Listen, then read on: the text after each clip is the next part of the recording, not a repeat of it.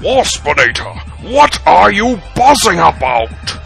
Matey Megatron, Waspinator just listening to Fanholes, a science fiction, fantasy, and pop culture podcast made for fans by the fans. Yes, I see it now.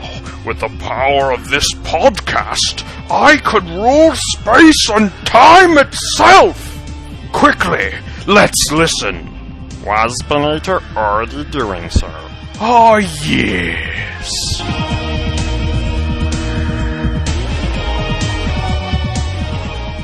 All right, folks, welcome back to Fanholes Podcast. We are going to get into a lot of myriad topics this week. Not really a very theme show like we've been doing a lot, but hey, sometimes the best topics are the ones we just kind of wander back and forth on. Just kind of go over what we may be going over this week. Maybe. No, definitely going over. We've got worst, best, spinoff. Basically, everybody watches TV shows. Everybody watches a little bit of the boob tube every now and then. If you have a really good show, more than likely, Hollywood's going to give you a spinoff. Sometimes it's good. Sometimes it's not so good. Basically going to go over that in a nutshell. Also going to do some Disney movies, the animated features from the Disney Corporation. There's been a lot of stuff they released. I mean, almost damn near 100 years worth. I mean, 20 years short of 100 years. Lots of movies. We're just going to pick our best ones. The ones we really like to see. The ones we maybe just, as Disney princesses would say, fell in love with. Not that gay, though. Someday your prince will come, Tony. I know, right? We're actually also going to go over Dark of the Moon this week.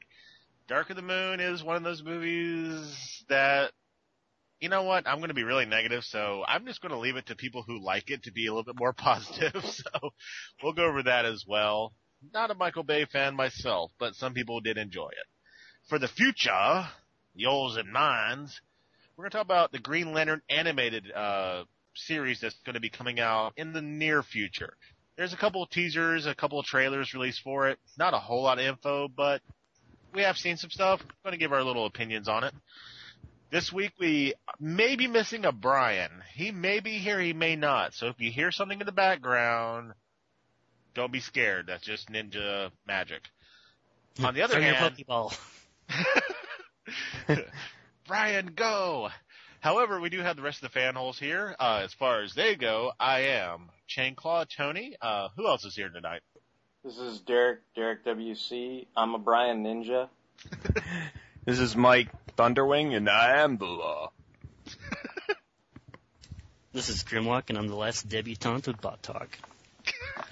I don't know if I want to know what that means. Spin-off! Is there any word more thrilling to the human soul? But, yeah, we'll go ahead and jump into the topics this week. We got the worst spinoff, best spinoff. Again, like I said, TV shows, once they get really big, you're going to have some stuff spin off from them. It's usually good. No, it's not. Sometimes it's really horrible. But there are some good ones out there. Derek, you ever seen a spinoff that made you either cringe or actually go, hell, this is actually worth it? So for this topic, I came up with both answers to something I thought was like the worst spinoff and something I felt was like a really good, fun spinoff that I enjoyed a lot. For the worst spinoff, everybody knows I'm a pretty big fan of comics and everything. And the show was already tough enough as it was, but there is a adaptation of a Malibu comic, which was later absorbed by Marvel Comics, called Nightman. And that was done by Glenn Larson, who did the original Battlestar Galactica. And it was kind of cheesy. Nightman was just supposed to be kind of a street-level superhero who, played a saxophone, kind of like Shadow Man from Valiant Comics. He was a musician. And, he was supposed to be a street level type guy who could sense evil, like if somebody was thinking like, oh, I'm going to cheat on my taxes, he would like hear it in his head or whatever and go stop them. Or, normally it was something like, I'm going to go, kill a bunch of stewardesses. And then Nightman was like on the case, but Nightman, this character in the TV series, because Nightman on the TV series ended up being a little more goofier, kind of like Glenn Larson. They gave him a super suit and he could actually fly and a bunch of other goofy shit. But another character that appeared on Nightman was a character that got his own TV series for a whole 8 episodes. And this was called Manimal. And Manimal was a guy who was basically, he could turn into any animal you could think of, but most of the time he like turned into like a cat or a bird. But I guess he just didn't think really hard or whatever. But supposedly he could turn into like any animal he wanted, and it was a funny show. So I'll just leave it at that. Did he ever turn into a ferret or something like that? I don't even, it was on for like 8 episodes, and the majority of them he was always turning into a bird, like flying after people, or like turning into like a cat, and you're like, well, you'd think like not like a house cat, but like, some kind of, wild animal, like a cougar or a panther or something like that. And you'd think after all that, like, that would not be the most inconspicuous animal to turn into if you're like, basically, hunting down like, criminals and fighting crime and stuff like that. So it was kind of like, a cheesy, anamorphish kind of TV show or whatever. But, yeah. So anyhow. I don't even remember it, so good job on that one. Yeah, it didn't last very long. It's a cheeseball series. I only know it because I really like, comics and stuff, and so I like Nightman, but I remember, I was like, it was tough enough for me to like sort of watch Nightman week after week, so I wasn't gonna like be like, hey, Manimal is so awesome. Like, no, he's not. As far as the best spin-off, the Carol Burnett Show had a spin-off of a show that I really, really enjoyed. And I remember at first when I was younger, I didn't get this show that much and I didn't enjoy it. But as I got a little older, I watched it in syndication and I thought it was pretty funny and really enjoyed it, which was Mama's Family.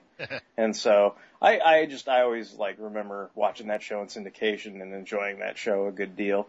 I liked, Mama, and she's always making fun. Bubba! Like that kind of stuff. So, I thought it was pretty cool. So. Well, I'll back you up on that. Like, that's one of my granny's like all-time favorite shows. So I grew up watching reruns of it, and at first I didn't like get it. I guess because I was a little kid, but as I got older, I was like, yeah, I see why my granny likes this. This is genuinely a funny show. Yeah, definitely. Yeah, actually, you know what? Not gonna lie, I don't know if I was a huge fan of it, but Mama's Family was a enjoyable show. You could sit down and be like, that family is pretty fucked up. And that's where the comedy came from, because her entire clan, if you will, was just beyond stupid as being a nice word. What about you, Justin? What's like you can do both like Derek, or did you just have one you were going to focus on in particular? No, I picked one for each. For worst spinoff, like I was tempted to go with the James Bond Jr. animated series, but it's extreme! Even though he's technically James Bond's nephew, I don't know why he's James Bond Jr. Ultimately, I went with the TV show Joey. Which was a spinoff of Friends, and I always liked Friends. Like I hated it whenever they would rely on the whole, Ross and Rachel thing. Like I got really sick of that. Like I liked all the other characters, so whenever it was like season finale time, I was like, oh, wonder what they're gonna do this year. That's some kind of crazy Ross and Rachel thing, but. I enjoyed Friends, so when it came time for Joey, I was like, oh, okay, well, Joey's a funny character, so I'll watch this, and it was pretty unwatchable. Didn't really, I mean, even I don't even have to tell people who've seen it how bland and boring it was. It was just so... Yeah, it was pretty much the complete opposite of Friends. It was boring and uninteresting, and none of the new characters Joey interacted with were, they weren't worth the time, pretty much. Yeah, it was like the whole plot basically was like, Joey just made it big. He's going to go to Hollywood. And like in the second episode, it's like, oh, Joey still can't make it as an actor. Womp, womp, womp, Yeah. But for, to focus on something good for my favorite spinoff, I picked Xena Warrior Princess, which was a spin-off out of Hercules, Legendary Journeys, or was it Adventures? I think it was Journey. Or maybe Adventures, I don't know. I don't remember. We'll have to IMDb it now. My uncle is a huge fan of like some of those older sword and sandal, goofy camping movies. So he's a huge fan of Hercules. So I remember sitting down and watching Hercules. And It's Journeys, just so we can... Put it to bed. We get our facts straight around here, guys. Yeah. Always. But I can remember, watching Hercules with my uncle, and then I came over one day to watch Hercules. He was like, "Hey, guess what? That Xena chick got her own show." I was like, "Oh, well, I don't know about that." But it was a fun show. Like, it was always, super campy and over the top, but it was always entertaining. And like, you had Bruce Willis would always show up as Italicus, the thief, and he was always fun to watch. And Yeah, you mean Bruce Campbell, right? oh. The two Bruces. Hey, yo, I'm Bruce. Autolycus. I got a grappling hook and stuff. Yippee-ki-yay, motherfucker! Oh. Can't believe the day I'm having. Sorry, Justin. Crisis of the Two Bruces. But it had nothing to do with like the very subtle and not over the top lesbian relationship between Xena and Gabrielle, though, right? What are you talking about? I mean, there was no subtext at all for that. Like, are you some kind of like anti-gay crusade or something?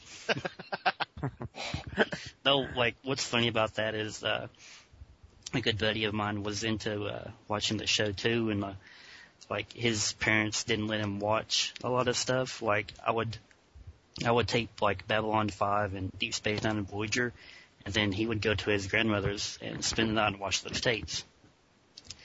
So he got into watching Xena reruns, and I would tape some episodes for him. And then one day at school, he was like, "Hey, in the opening credits, they always show Xena like getting into like a hot tub or something with some other chick. Like, when does that episode happen? Like, I want to see that one." I just kind of laughed at him. Like, that's the one I want. Actually, I agree with you though. I think Xena was actually superior to Hercules in a lot of ways. Yeah, like the first season, like I haven't actually seen the show in several years actually, but I remember the first season when it was, just kind of okay. Like, it didn't, kind of like me and Derek talk about Deep Space Nine. Like, I don't remember Xena getting like really, really good until like, the second or third season, but it was definitely like, in the end, it ended up being very superior to Hercules, in my opinion. How long did Xena run for? I want to say like 7 or 8 years. Yeah, I'm about to say, I was going to go with 6 or 7, at least like 7, definitely. Yeah, so it seems like it had a pretty long-lived life. That's pretty good. Yeah. I guess I'm going to go ahead and jump in with mine, just because Justin didn't take the one I was going to use, so I'm so happy about it. Probably my worst spin-off ever, and I'm surprised because he's a Sentai Power Rangers fan, would be Masked Rider from Saban. Masked Rider. Masked Rider. And the funny thing is in the Sentai canon, there's a show called Kamen Rider over in Japan. It has nothing to do with the Super Sentai shows, really. Basically, Power Rangers and Masked Rider in Japan have nothing to do with each other. Over here, however, Saban gets rights to various shows, and they're like, yeah, we'll make these shows and whatever. And their brilliant idea was like, hey, let's have Power Rangers introduce Masked Rider. And that was the beginning of, I think, season 2 or 3 of, like, Power Rangers. They go to Eden. I think it was season 3. Yeah. Season 3? Yeah, they go to Edenoi, where Prince Dex, which is, a very manly name, is being thwarted by Count Dragon and his forces of evil and yada, yada, yada. Power Rangers are there, 2 episodes, just to be like, hey, we're popular, we're gone. And then it's Masked Rider, and it's such a horrible show. Because it's not really a Sentai show in the fact that there's some kung fu, there's guys in costumes, there's giant monsters and stuff. But it's just really funny because in Japan, there's a different audience. Over here, it's this guy riding a motorcycle a lot. Hey, Tony? Yeah. The only thing I'm going to disagree with you on is Dex's Earth Mom. Hot. Hot. And that's cool. I mean, I'm not saying there wasn't some, bright spots to the entire series. One of the things that really killed it, though, and I know Justin will agree with me on this, fucking goddamn motherfucker Furbus.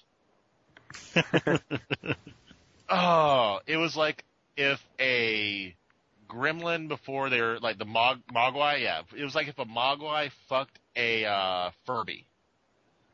And I just wanted to kill this character. It was supposed to be cute, comedy relief, and run around and get into trouble, and Dex has to go save it, and you just wanted to strangle the damn thing in the first episode. It was beyond annoying. I hated the thing. Would you rather deal with a Furbus or a Robert Burble? A Robert Burble. At least they had like kind of a cool speech pattern, like Robert Burble, Bill. You know, if I got to hang out with Candace Keita, I would deal with a Robert Burble and a Furbus all at the same time. I'll punch my way through stuff. I don't care.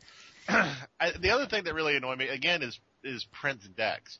Apparently, the kid who played him was pretty adept at martial arts. I guess he won a couple of tournaments and stuff. I'm pulling my memory banks on this one. I don't know if he was really a big star or not, but he was actually proficient in what he did. However, unlike your Tommies or your Jasons from Power Rangers, he was this lanky, skinny, barely out of his teens, if that's being generous.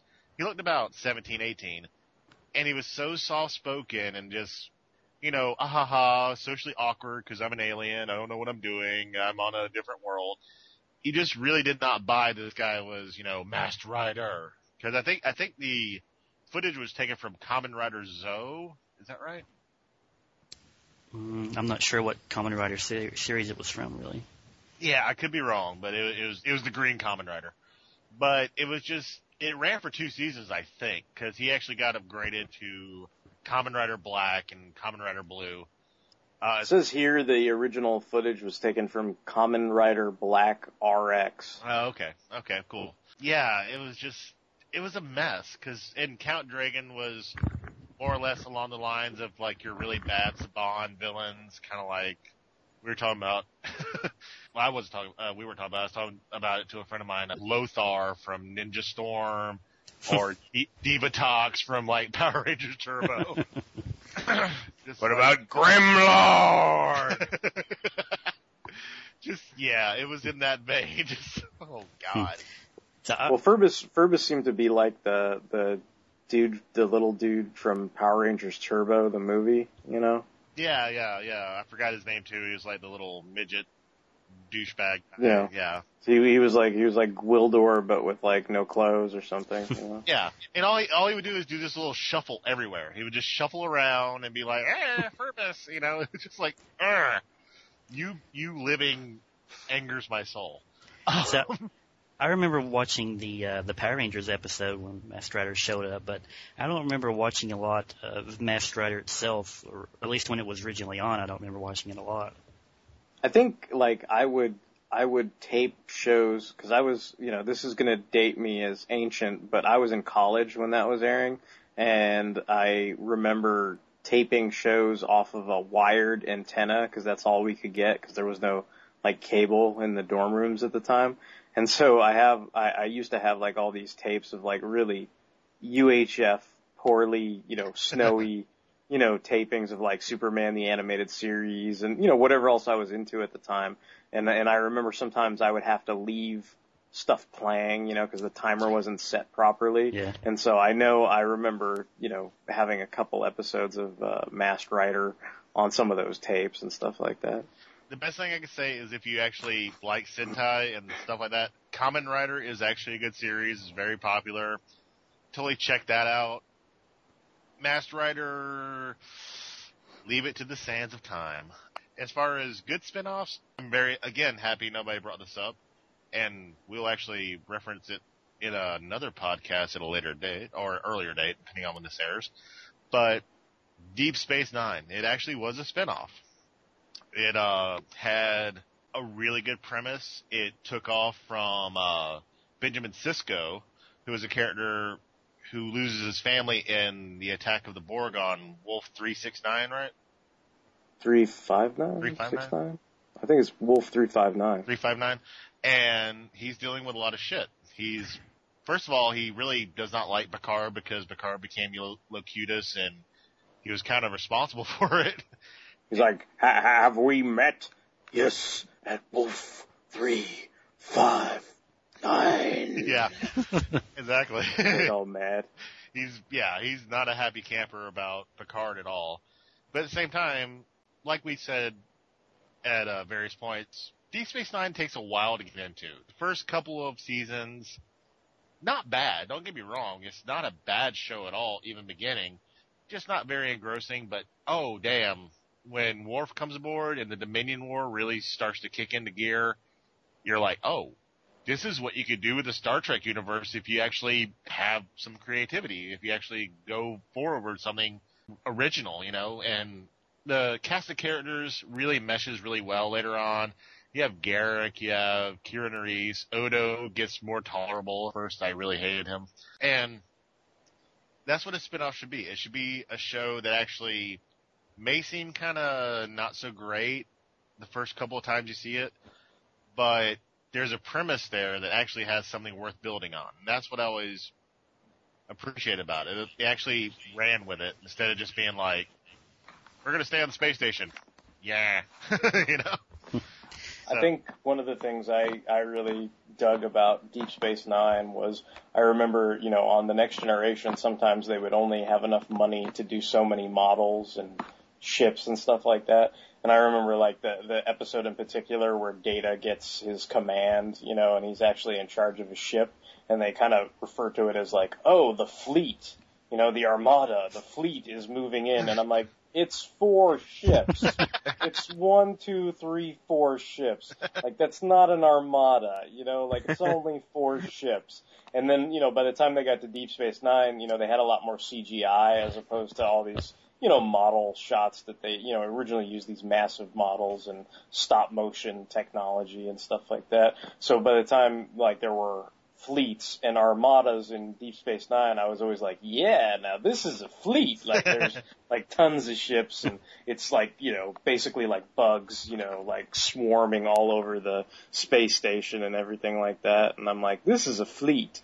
And then, since Tony brought it up, I just want to mention that, Jeffrey Combs is one of the greatest actors ever in the universe. And he played so many, He played so many characters on Star Trek in general, and especially on that TV show. He was Wei-Yun, and he was the Ferengi. What was his name? Brunt. He just played tons of guys, and he's awesome. I love Jeffrey.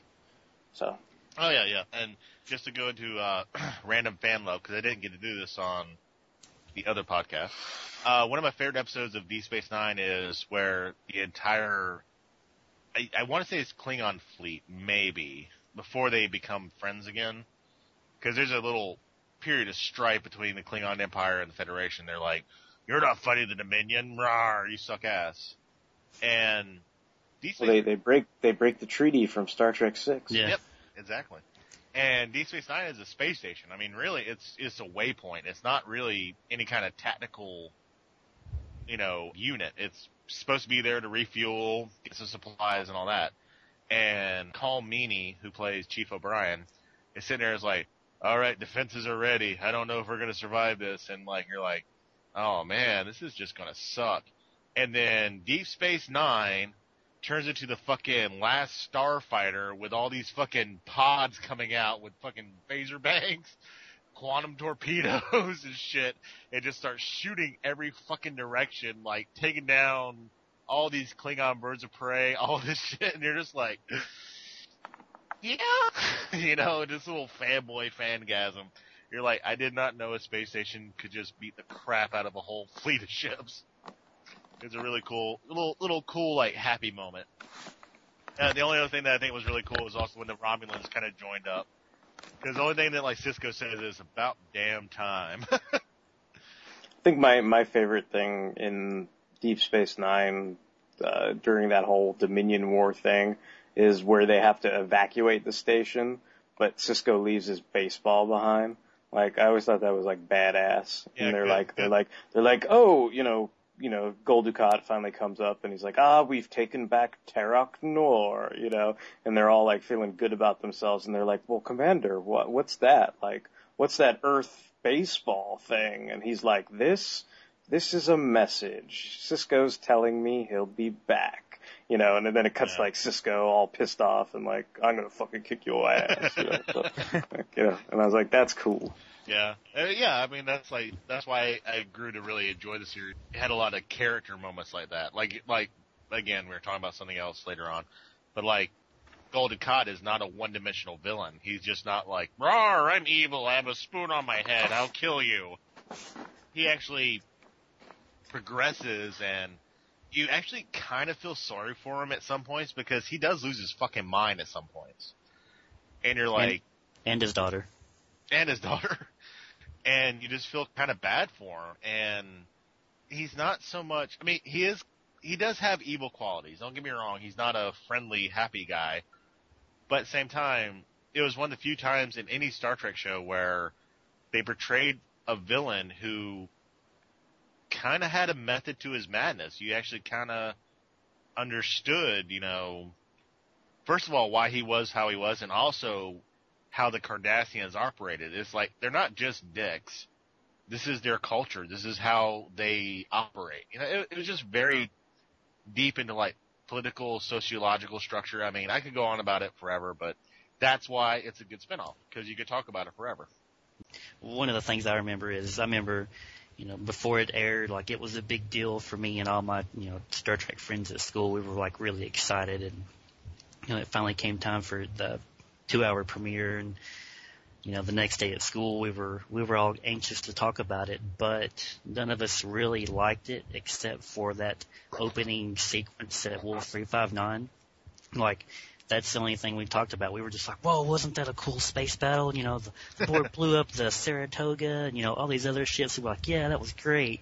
And then we were like, well, what did you think of the rest of the show? And we were just like, I don't know, like orbs and dead people talking in, you know, dreams and stuff. Like, it was kind of over, like, our, you know, primary school, junior high minds pretty much.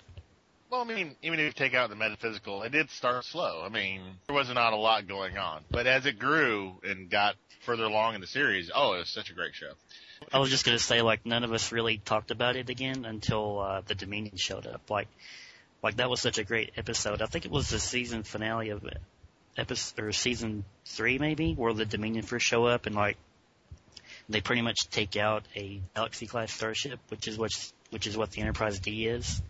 And, like, I remember reading somewhere, like, the producers intentionally did that. They were just, like, you know, trying to show the audience, like, even if the Enterprise D was there, like, it would have got destroyed anyway. Like, I always thought that was really neat. Because you're just, like, you know, you've seen the Enterprise, like, fake blow up, and you saw the Yamato explode, but you never really seen, like, a Galaxy-class starship taken out like that. And it was just like, wow, these guys are serious. You know, they just blew up a Galaxy-class starship. Things are going to get interesting.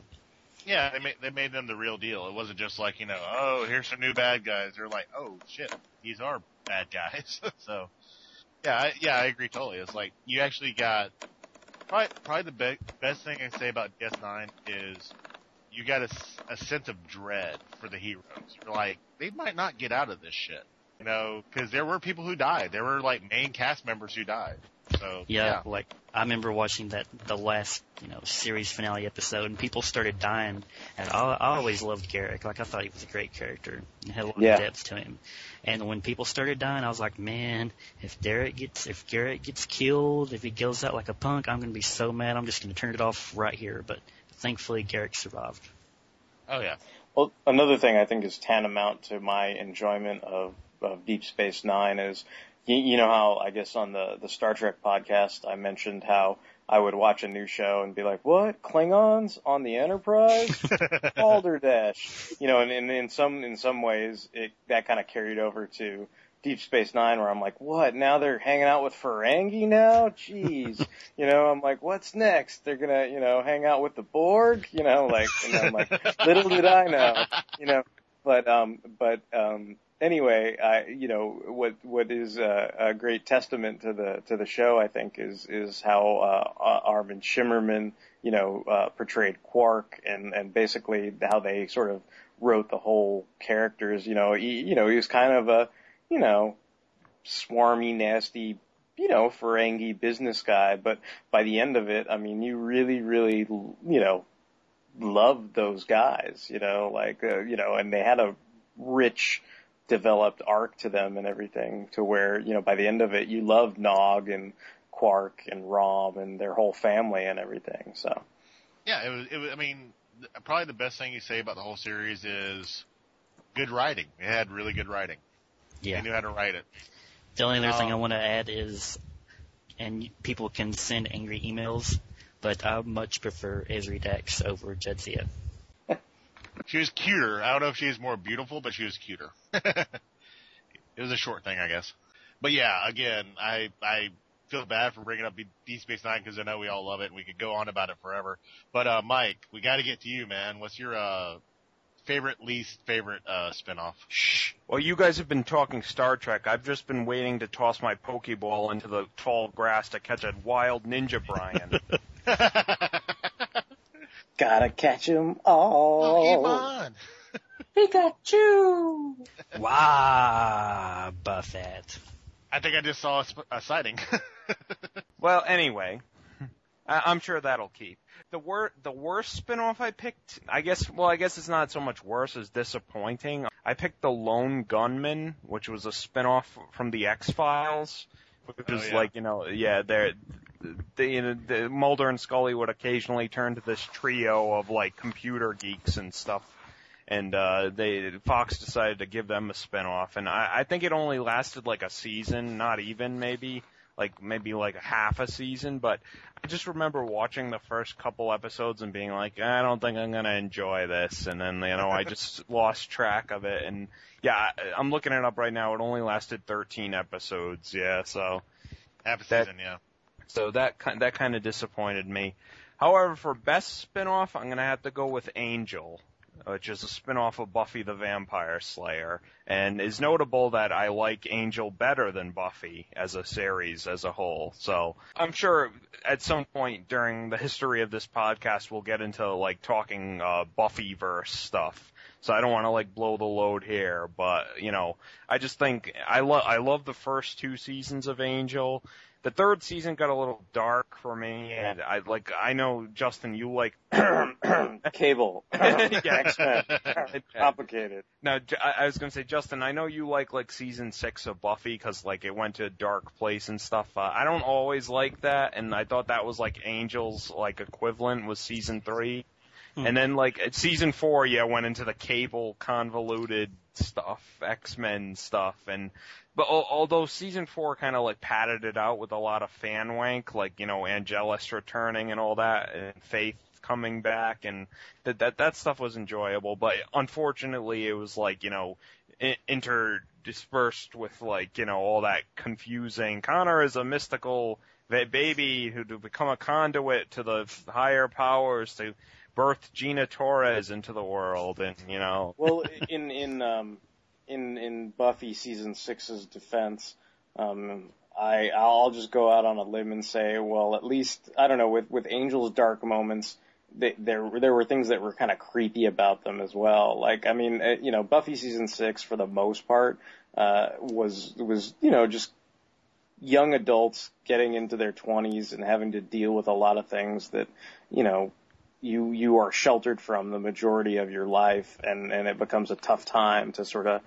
find out who you are and make your way in the world and stuff like that. But I think some of the stuff in Angel, is kind of like, oh, your dad's girlfriend, and now you're going to go out with your dad's girlfriend, and then you're going to have a baby with your dad's, and you're just kind of like, whoa, huh, what? And for me, I'm like, I love, I like Angel season 5. Yeah, I was gonna say, of all the seasons. I think it seems kind of rare that a show, like in its final season, like gives its best season, but I think Angel definitely qualifies for that. Like some shows just kind of peter out in their last season, but I thought Angel was like I was so sad to see that show go after that season, because I was like, holy crap! I mean, where are they gonna go from here and stuff? And the comics continue it, but it's not quite the same. But Angel season 5 completely rules. Yeah, like it's strong from start to finish.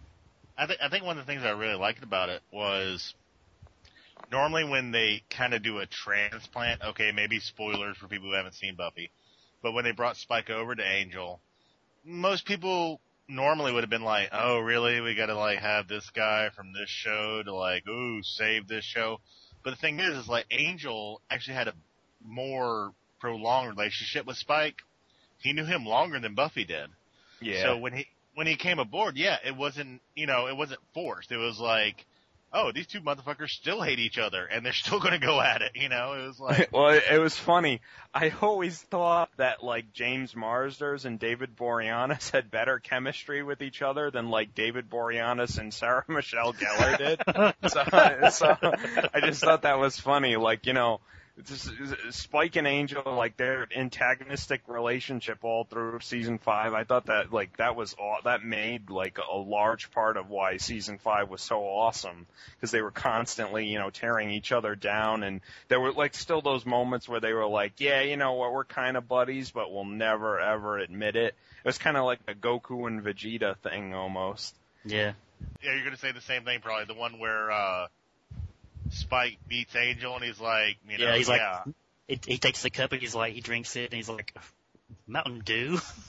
It's Mountain Dew, yeah. Like, that still cracks me up. Like, I love that episode. But that is a great episode. I was just gonna say, like, I love Olive Angel, except for that whole evil Cordelia and baby Jasmine stuff. Like, yeah. I don't even like to rewatch those episodes. Like, this series had been so great up to that point, and I was just like, oh, what are they doing? This is kind of crappy. And I just kept waiting for it to end, and finally it did end. But well, not as bad. Connor almost hit Wesley levels for me as far as like comparisons. Yeah, well, at least like Connor redeemed himself for me in like the last season with like he only had a couple appearances, but he was cool like in those appearances. So.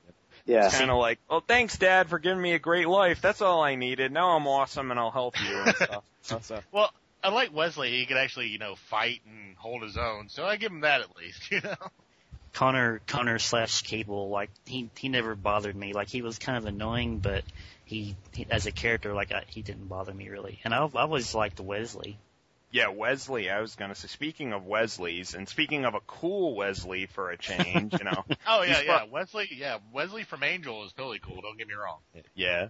I was going to say, he's probably my favorite Buffyverse character, and, like, I even liked him when he was just a big goof, like, on Buffy, and he was, like, just, he's a master of, like, physical comedy, like, just running and tripping and falling and stuff.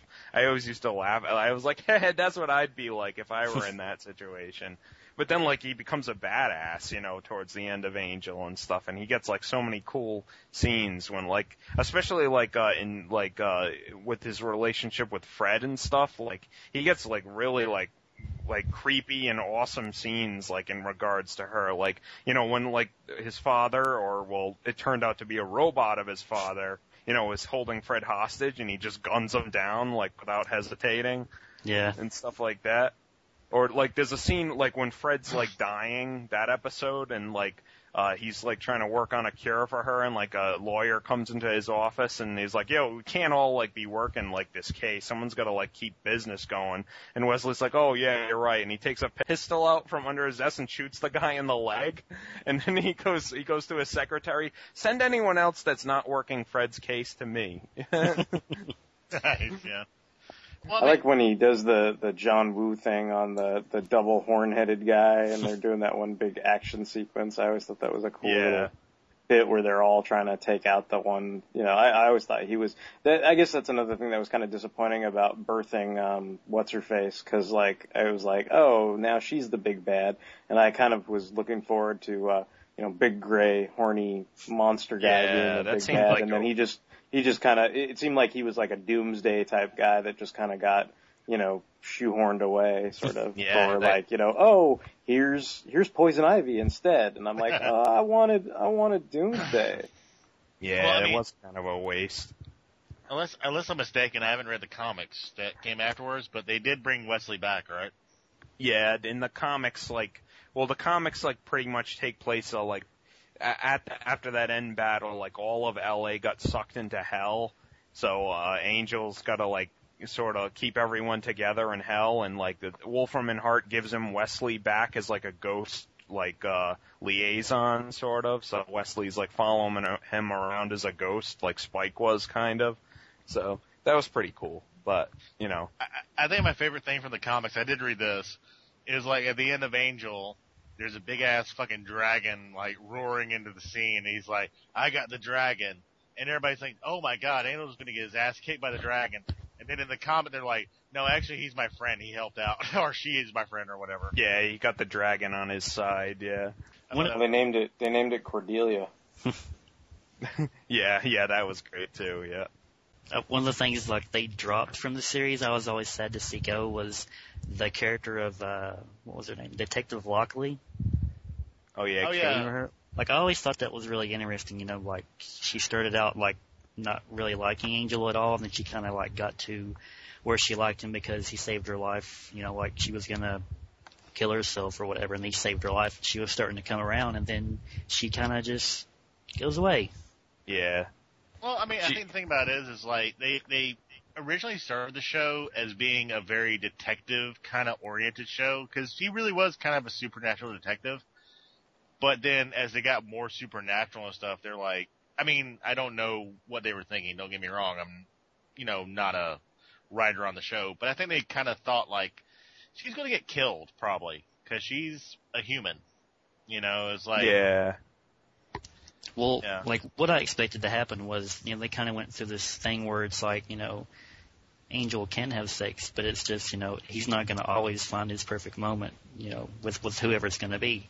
So I figured they were just going to build her up as a, you know, girlfriend for Angel, and then, you know, she'd eventually get killed, and maybe that would do, you know, make him become Angelus again or something. But you know, that it, Yeah, you're like you not to get crude, but you wonder why Angel just doesn't, you know, whip out a picture of Megan Fox and turn evil, you know, when he goes to the bathroom, you know. If that was the case. I gotta fix this. I think that was like the funny thing about the werewolf thing. When he got hooked up with the werewolf chick, he was like, "Oh, she is so hot." And then like in Happy Smile Time or whatever, Smile Time. He's like, goes down there as a puppet, and he's like, "I don't think it'll work out." And like the werewolf mauls him and shit. Yeah. Oh, and he's like walking through the hallways with all stuffing falling out of him, and he's like, "Lorne, help me!" It was. I mean, that's a great thing. They did these arcs really, you know, well done. I don't know about the detective girl. I agree with you, Justin. They did kind of shunt her aside with no, I guess you would say, circle to her storyline. But like most of the arcs were really well done. That's what I liked about them. yeah. And the series is so full of so many like hilarious random moments. Like, you know, from season 1, what always cracks me up is like, you know, Angel dancing at that party. Yeah, I remember like I was hanging out with a girl at the time, and she's like, "Why don't you dance?" And I showed her that scene. This is why. The great thing about that episode is like the end credits are just clips of him and Wesley like dancing at the party, like all goofy and stuff. That just for a random thing, I also remember the big Wolfram and Hart party where he hooks up with what's her name? Oh, Eve. Yeah. Eve, yeah, because he gets like there's like some kind of pheromone drug thing or whatever where he can't control himself and shit. But she's evil, so I guess it's okay. Like I can fuck evil bitches all I want. No, because it was because Lorne, like his powers were out of control, so anything he said, like people were doing. So he told. I remember he tells Wesley and Fred to get drunk, and like they're drunk, and like what? And Fred's like, "How many beers did you have?" And Wesley's like looking at his glass, and he's like counting this beer, half of this beer.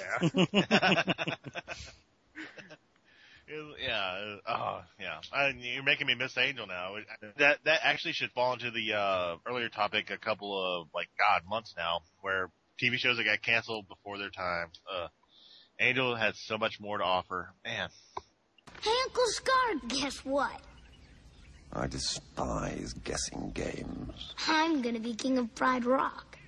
Oh, goody. We're gonna, I guess we should kind of go off this now, though, just to kind of move on. Because we could talk about great spin-offs all night.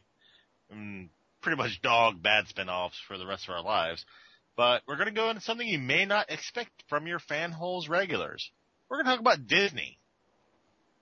Disney, the bastion of somewhat goodness, maybe, sometimes. When you dream upon a star. Under the sea. Mike, they're rallying against you. But, you know, the fact is, though, Disney has been doing animation for a long time. And you know what? When a company does a good movie, you're going to enjoy it. So we're just going to flat out be men and say the Disney movies we enjoy.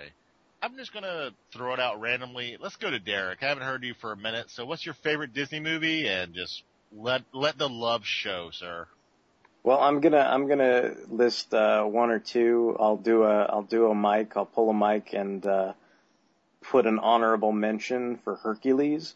I say Hercules because, you know, me, it's kind of like superhero-ish. Like, I've always looked at, especially when I play Kingdom Hearts, you know, Hercules is kind of like the Superman of that, you know, game, universe, or whatever, you know, so it's like, it's always kind of nice where, even though there are all these badass Final Fantasy characters where they're like, Mega Death Head, you know, Kurosaki Wu, whatever their name is, you know, and it's like, oh no, it's the evil, you know, Cerulophalis, you know, like, it's like Hercules is still there, like, throwing barrels at him, going like, hey, I'm Hercules, I can punch you and you'll fall over, you know, so I've always kind of dug Hercules like that. I remember I kind of went on a big quest to, find episodes of the TV series because I hadn't had a chance to see that Hero to Zero TV show that much. And it's not as good as the movie, but, you know, it was interesting to watch and stuff like that. But I do enjoy that movie. I mean, you know, I know most people like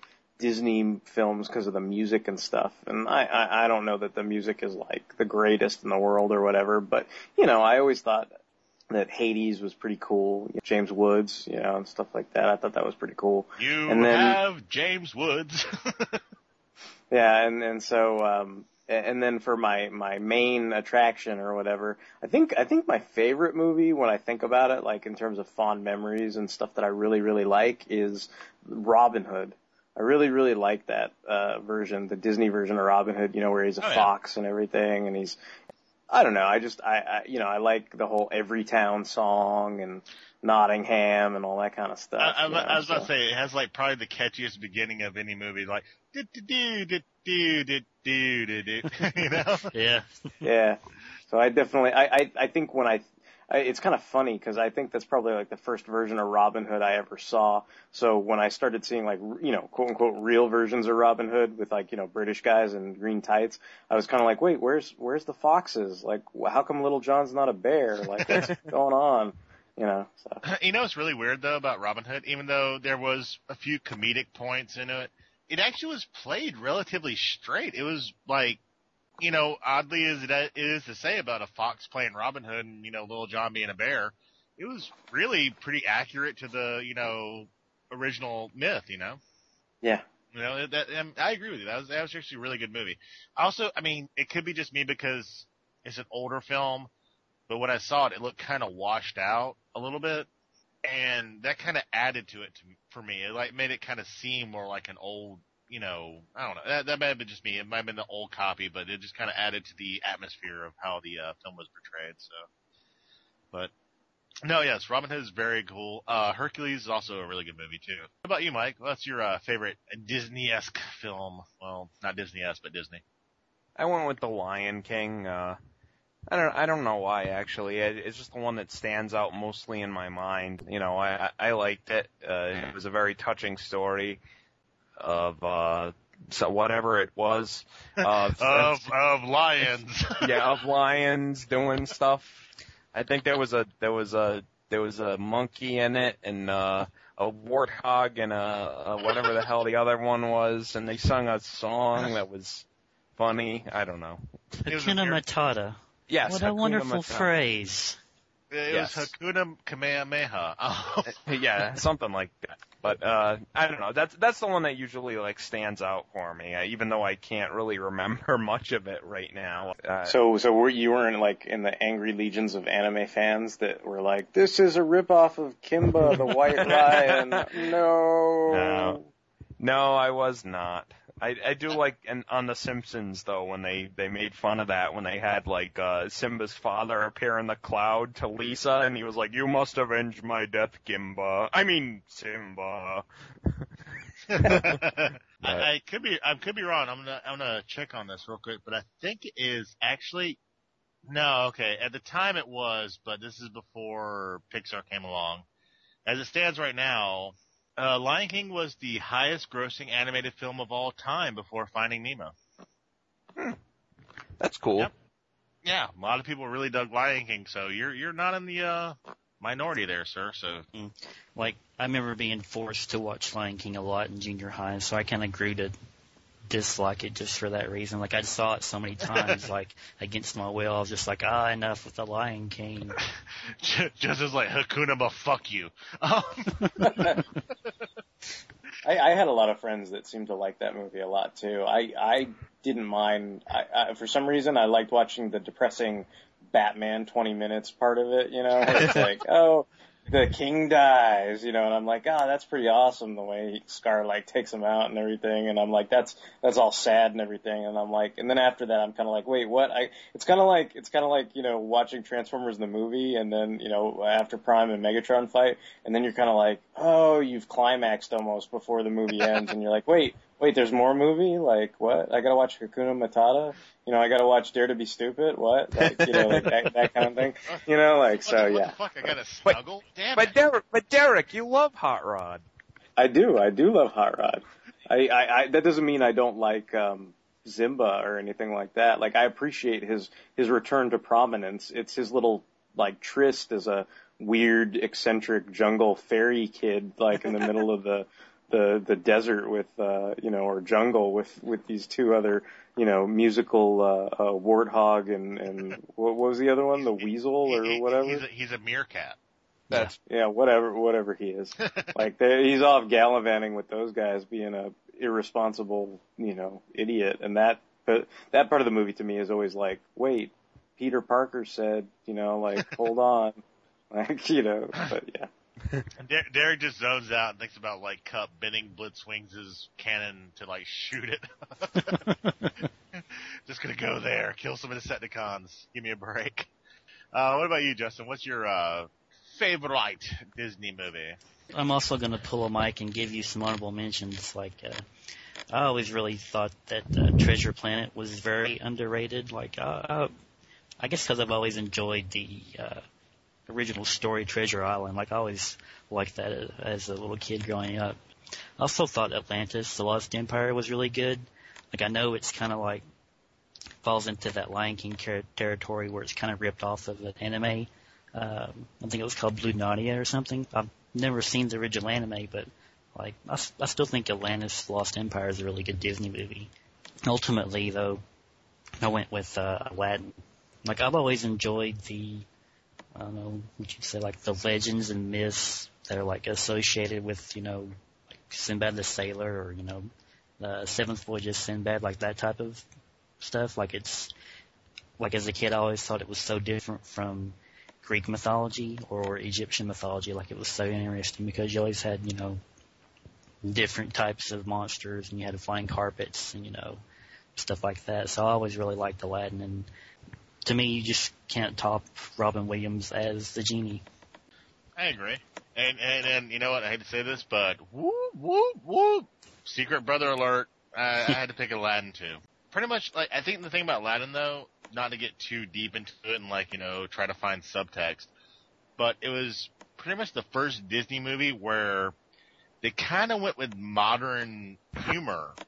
They actually were just not like, you know, like, ha ha ha, you slipped on a banana peel, wah wah wah. They had Robin Williams and they used him to like great effect. You know, they're like, hey, go crazy guy. You know, make your jokes, you know, include like pop culture references and all that. And again, like, you know, Aladdin was a good, there is also somebody who said this, I read this online, where Aladdin was actually the first Disney prince, quote unquote, who wasn't just like, I'm brave and noble, I'll save you, I'm bland as toast. He actually had a character. Aladdin was the star of the movie. It wasn't Jasmine, which was pretty cool. It was like very refreshing. And of course, who could forget, Jafar? Who could forget, Iago? Friggin' like, I hate to say this, I'm not a huge Gilbert Gottfried fan. I think he's funny in a lot of things, but like, as far as Iago, he was fucking brilliant. That was just a perfect character for him. Yeah. It was just like, yeah. Like, the only time I can stand him is as Iago and as Mxyzptlk in the Superman animated series. My jerk! My jerk! But yeah. Yeah, I'll just offer just a brief counterpoint, not to poo-poo over anybody's favorite movie or anything, but I just listening to what Tony was talking about the pop culture references and the sort of modern aspect of the humor. Like, I always found that strange about Aladdin. And I know a lot of people like, what? You don't like Aladdin? Like, what's wrong with you? And I just figure I should just voice that part of it, which was, I always found that kind of strange because I always thought of Aladdin as, kind of like some of the other, even though they're fantasy, tales, they seem to be set in a certain period, and it just seems kind of out of place. It's like they gave Robin Williams, a big bag of Coke and just told him to go crazy and say whatever he wanted, and then they kind of animated it to this, genie. And people, if you enjoy it, it's like, that's great, more power to you. But that's always been my kind of take on it, at least Aladdin anyway. I think that's how I came up with the character of Mork, Derek.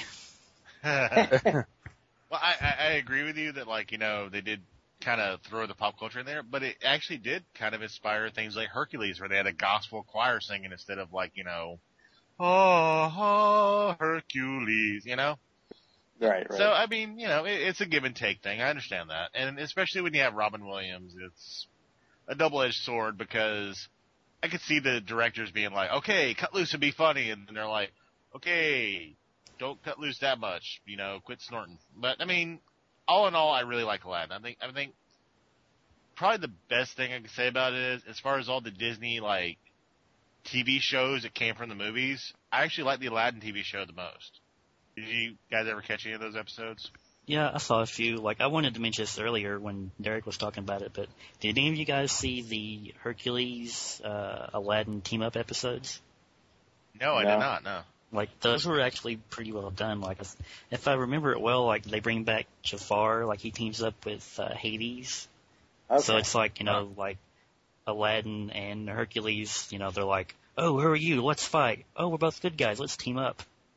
I just remember a friend of mine in grade school, we went to her birthday party, and I remember that was when I think Return of Jafar was like a direct-to-video thing, and I think that was something that somebody had gotten her for her birthday, so that I just remember watching that, kind of going, oh, great, now I have to watch another Aladdin movie, but it was like, it was like a birthday party or whatever, so it was fine. But, well, if it helps, Aladdin I think had 2 DTV movies, like 2 and 3, and yeah, they weren't that great. I think it was either the second or third one they actually got Robin Williams to come back, because in the TV he came back for the third one. Okay, yeah, because in the TV show it was Dan Castellaneta, wasn't it? Yep. Yeah, it was Homer Simpson, guys. But yeah, I know, right? However, even though I was like, counterpointing Derek, I will agree, Hercules is also a really good movie. However, I am going to go a little bit animation nerd on you guys for a second. The story was good. I also, of course, like James Woods as a character. One of the things I really liked about it, though, was the animation style changed from the natural Disney kind of rounded, more soft characters. It was very angular. All the characters had kind of like the Bruce Timm style, which I don't think they were aping. I think it was just a good choice because it kind of matched like the Greek like cutouts and like the historical documentation of how the empire was at that time, the mythological era. And the funny thing is that carried through into like later cartoons like Emperor's New Groove, where they choose more striking designs instead of going very soft with it. I think it lends itself well to animation as far as current viewers and stuff, and that's why I really was a fan of that, because it was like Disney chose to go in a new direction instead of just being like, well, we could just draw this the way we usually do, but they actually chose a new style, and the character designs are very striking, very angular, very like almost boxy in a way, or very like, you know, geometric. I know this is, like I said, a very animation nerd kind of thing, but, you know, I appreciated that. I like the fact that they were willing to take a risk on it and not make it look like every other movie. So it does get an honorable mention. I totally will give it props for that. Yeah, Megara certainly didn't look like your typical, you know, Disney princess. But I'm glad you brought up Emperor's New Groove. Like that's another Disney movie that I feel is pretty underrated. Like I've always enjoyed that movie.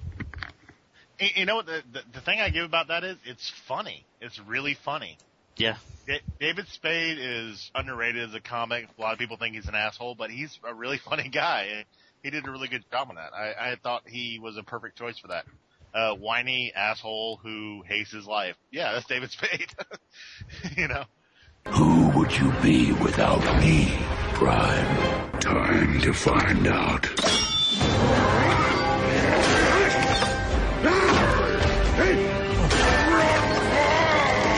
Yeah, but, you know, as much as we may have wandered into the love of Disney, we're probably going to kind of go a little bit more dark now. Not someplace cold, but we're probably teetering on the edge. As everyone is well aware, Michael Bay has unleashed or cock-thrusted another Transformers movie into our brains. Whoa! Whoa! That's...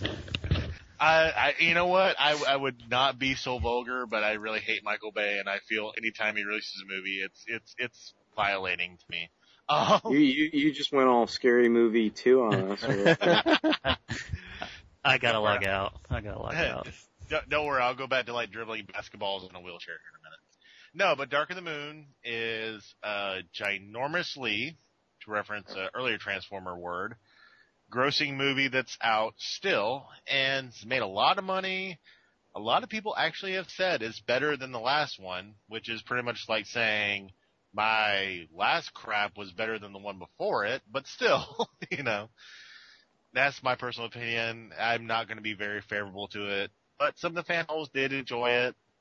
Let's go with someone who probably liked it more than most of us. Justin, what do you think about DOTM?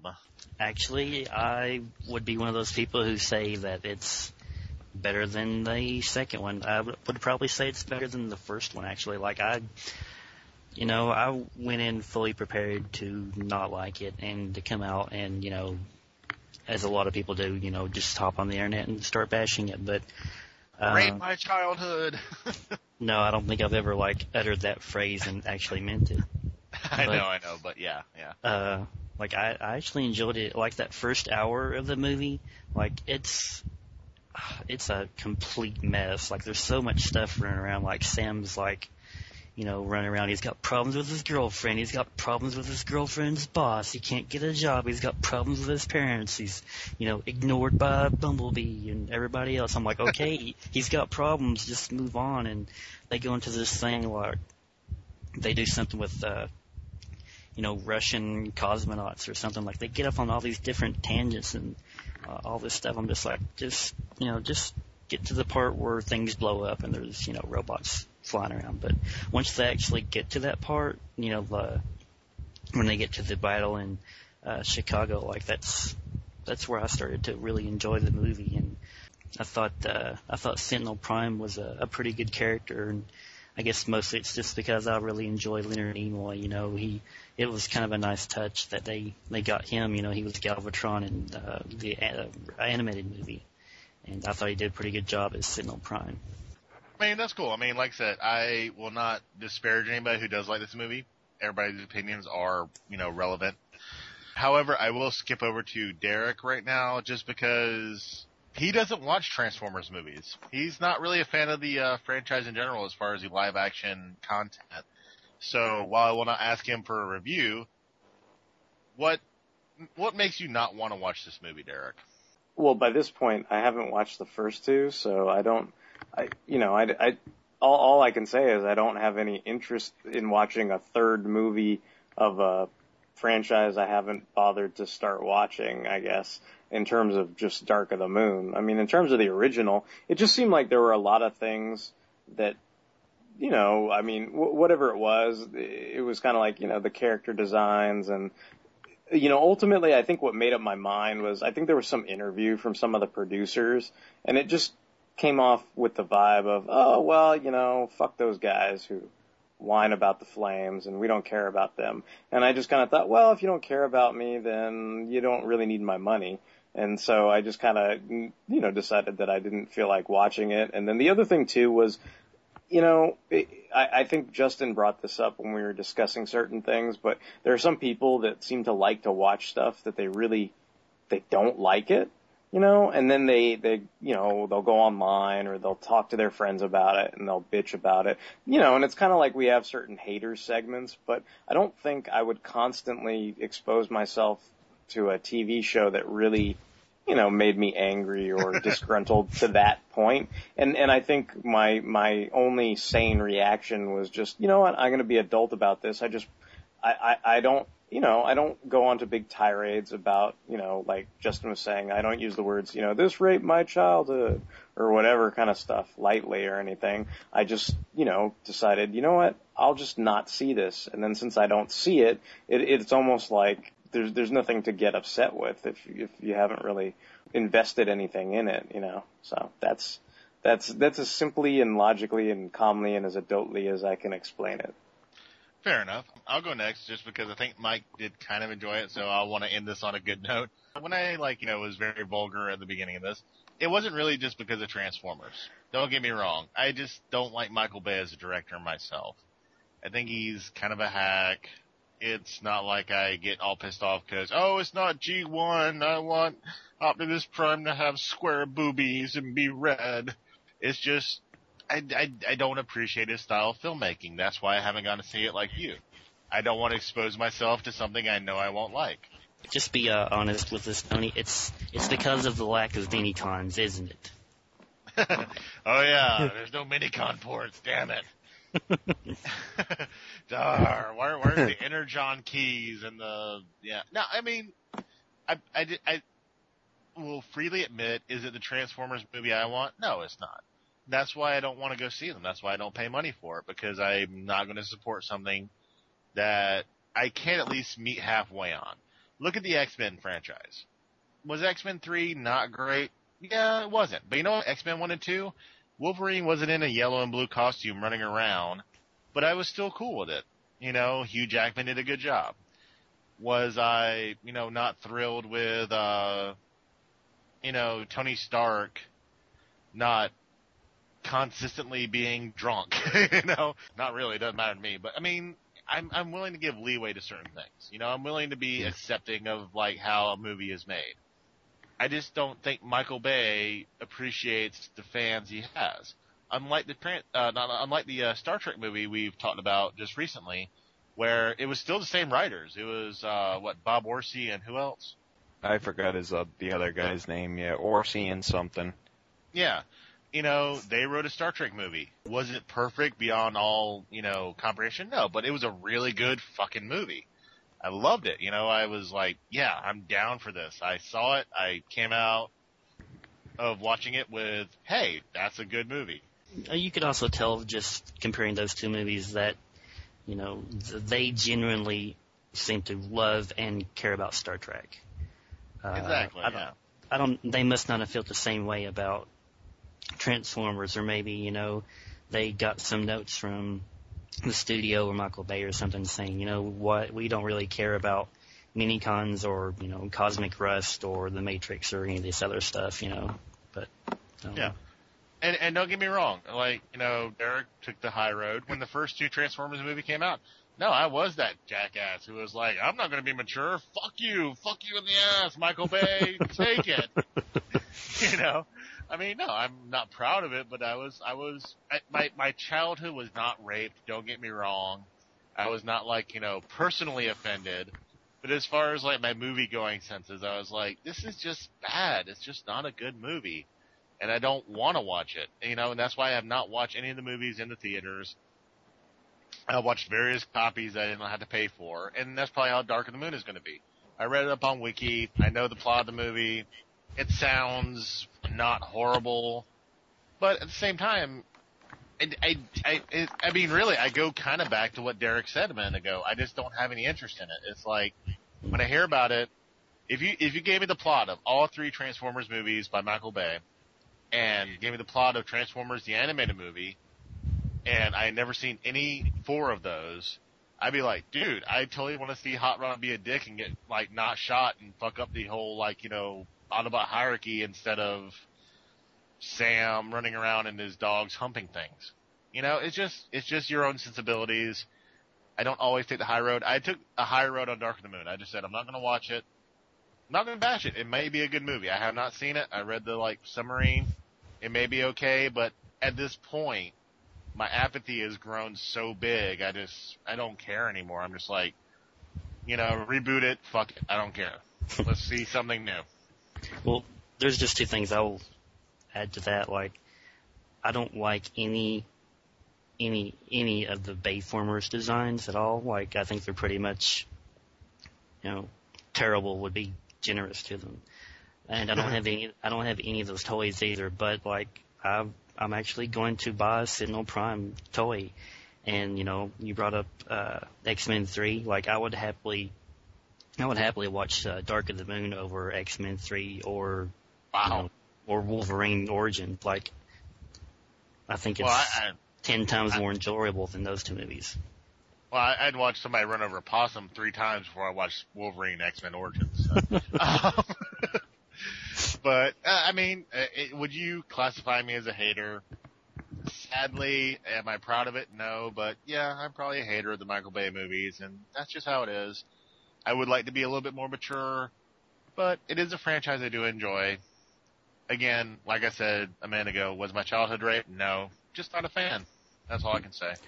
Well, I think Derek does make a valid point where it's like, you know, you read stuff and they're just like, oh, you don't really, you know, care about fan input, and so I'm not going to care to give you my money. Like, you know, going back to Star Trek, you want to watch things that people actually care about, and they care about the way they make them, you know, direct them, write them. You don't just want to see, you know, characters you care about, like, become crazy, murdering, face-ripping, you know, crazy people.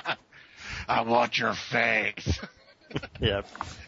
Mike, actually, I want to hear Mike's opinion greatly because Mike is one of our comic guys, and he's read a lot of the IDW movie crossovers, so he might actually have a different opinion of the movie. What do you think, Mike? You know, I enjoyed it, but my line of thinking is always, like, I know I said it in the other podcast, but, you know, Transformers gets a new continuity every single year, basically. So it's like, I can't be, like, so, like, annoyed, like, that, like, certain characters with certain names are acting in certain ways, because I'm just like, okay, this is just how movie Optimus Prime acts, okay? It's not G1 Optimus Prime. If movie Optimus Prime wants to shoot Spock in the face, he can do that, okay? So, like, stuff like that doesn't bother me. And also, like, I've seen, like, you know, Transformers is probably my biggest geek thing. I mean, I've seen, like, the absolute worst this franchise has to offer, and I don't think the Bayformers are it. So, I mean, I think they're down there, but, you know, I'd rather watch... What would be the worst? I'd have to think about that, but, you know, I'd rather... Is it Carnival? Yeah,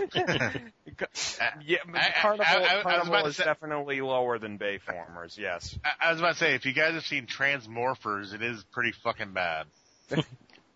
Tony, Transmorphers is epically awesome in terms of how badly acted, and then the poor location choices, and then the CGI is just like frosting. It's just the badness, like bad frosting. It's like shit covered frosting. But yeah, I give pretty awesome. I give Michael Bay at least credit for at least making the crappy shit look pretty. I'll give him that. At least he made the movie like, oh. But Transmorphers 2 does have Bruce Boxleitner in it, and he's pretty awesome. It's kind of awesome to see somebody who's a skilled actor act with all these other kind of like, unexperienced kind of B movie actors who can't really hold a camera, I actually heard there's like one scene, and I don't know if it was supposed to be like an outtake, but you can actually see like the pain in Bruce Boxleitner's face with having to be around these fuckers. It's probably true. He's just like, oh man, I gotta take this for the paycheck. Yeah, just like, oh God, what? He's like, you dumb blonde so-and-so, are you done talking yet? Can I go back to being the so-called sheriff of this crazy town? He's probably thinking, come on, Straczynski, reel out some more Babylon 5 stuff. Come on, help a man out. I need to fight some shadow wars here. We actually cut you off, Mike, but actually, did you like it or not, though? Yeah, I think it was a slightly more well-constructed remake of movie 2, basically. Like, I think movie 3 was kind of the movie 2 they should have done. And that's not to say it was well constructed. I'm just saying it was more well constructed than movie 2. Like, there are a lot of points. The pacing is really off in a lot of points. Like Justin said, the whole first hour is just like really long, and there's a million tangents going everywhere. And one thing I will say, though, people say, oh, the acting is bad, but Shia LaBeouf may play a selfish little asshole, but I believe he's a selfish little asshole. Like, I think he did a good job at portraying like this rather like unlikable character that eventually like does right by the movie, but he's still Is that kind of like how Megan Fox is awesome in Jonah Hex? Yes. No. I'm about to say I did hear Carly, the blonde chick, is horrible though. Yeah, she's pretty not good, but it's hard.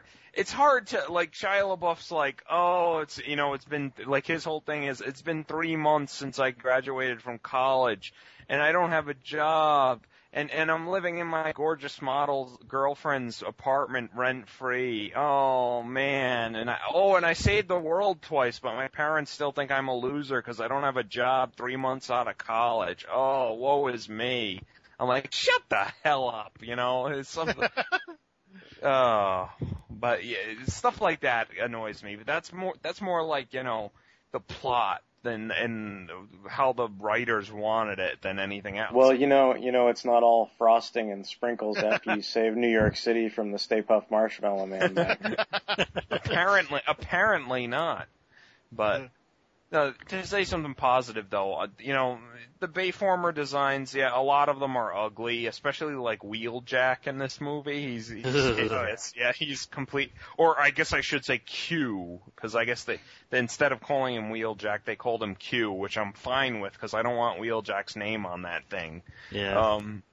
But I thought that was kind of weird that they named the Ferrari Dino. Yeah. Like, I was like, hey now.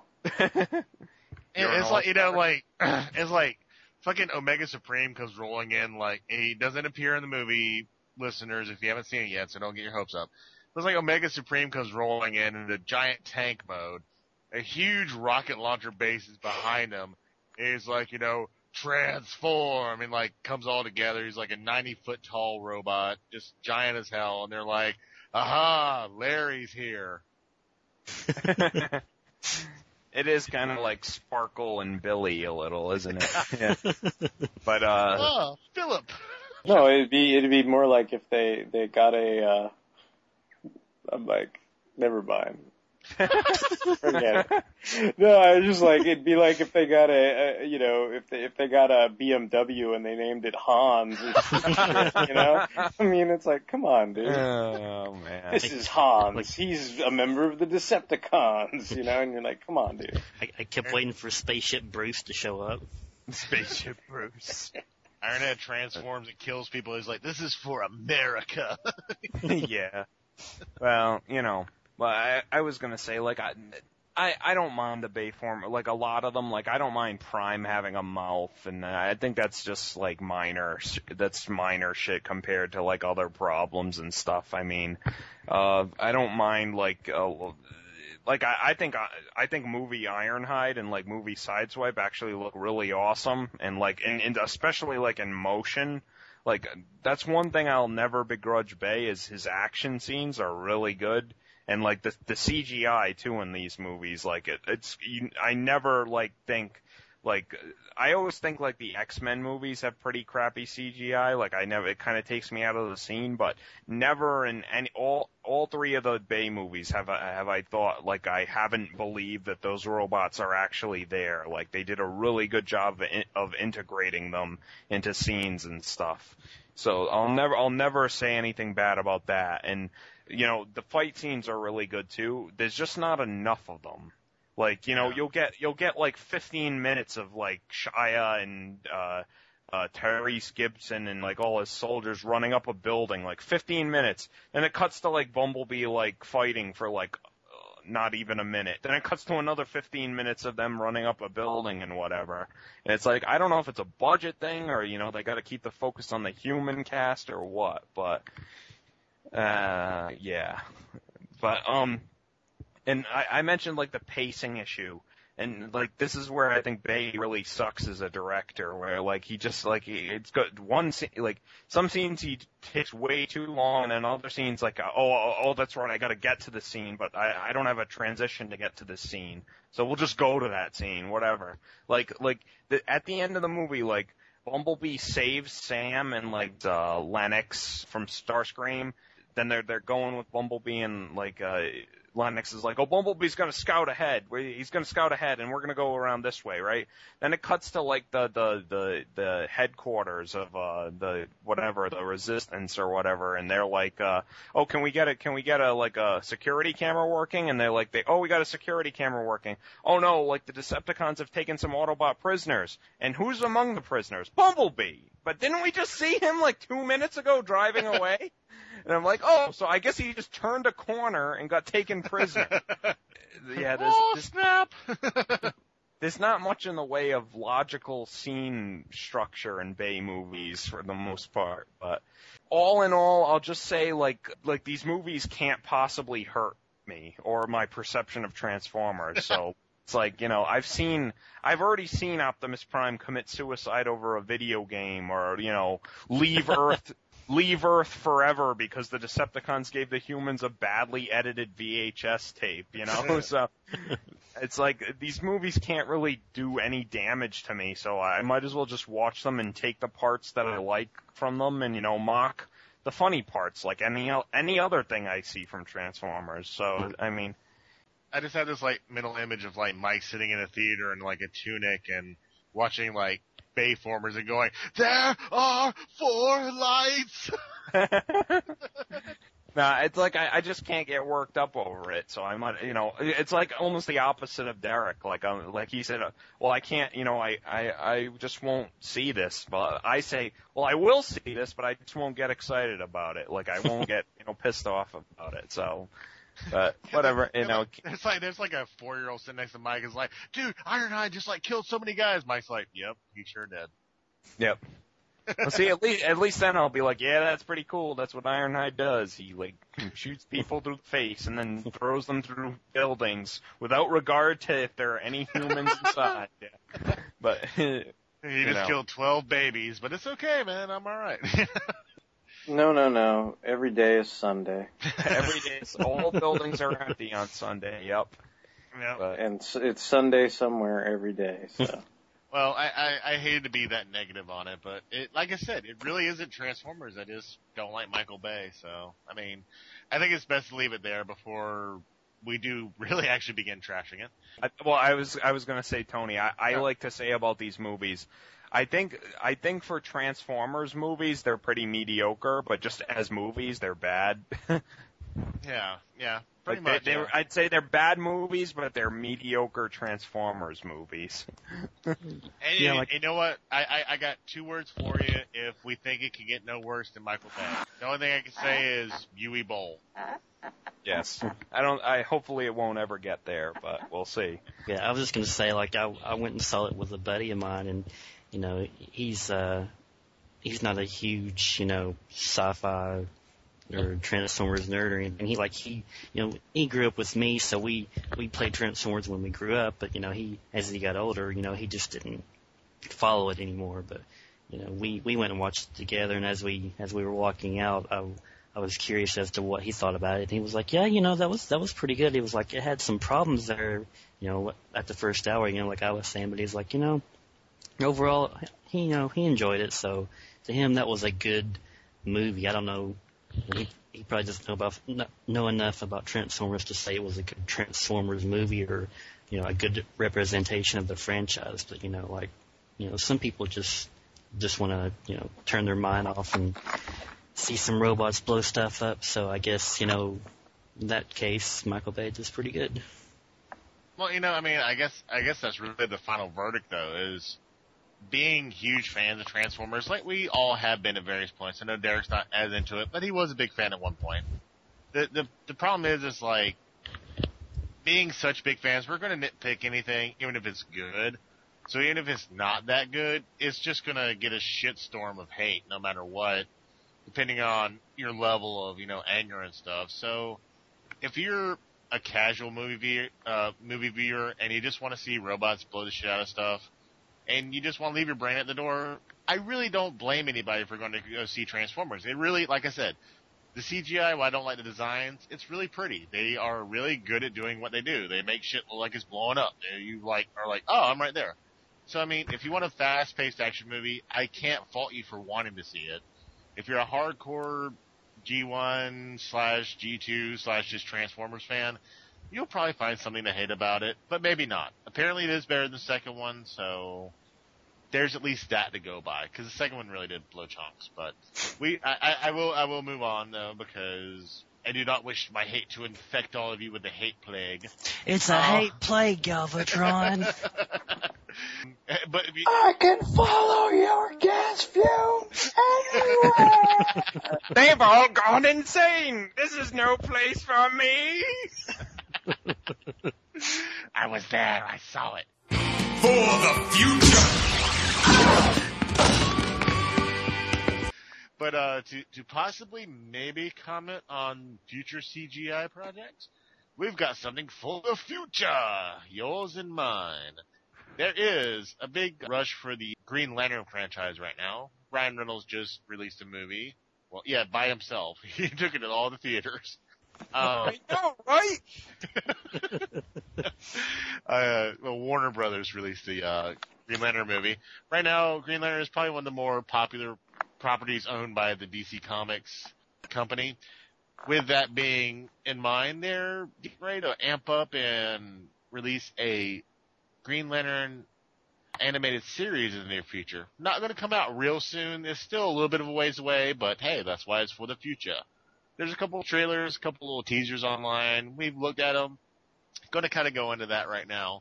Again, as I usually do, I go to like two of my big comic Fanholes experts. I want to go with you, Derek, this time. You haven't talked for a few minutes. What do you think about the Green Lantern trailer or footage we've seen?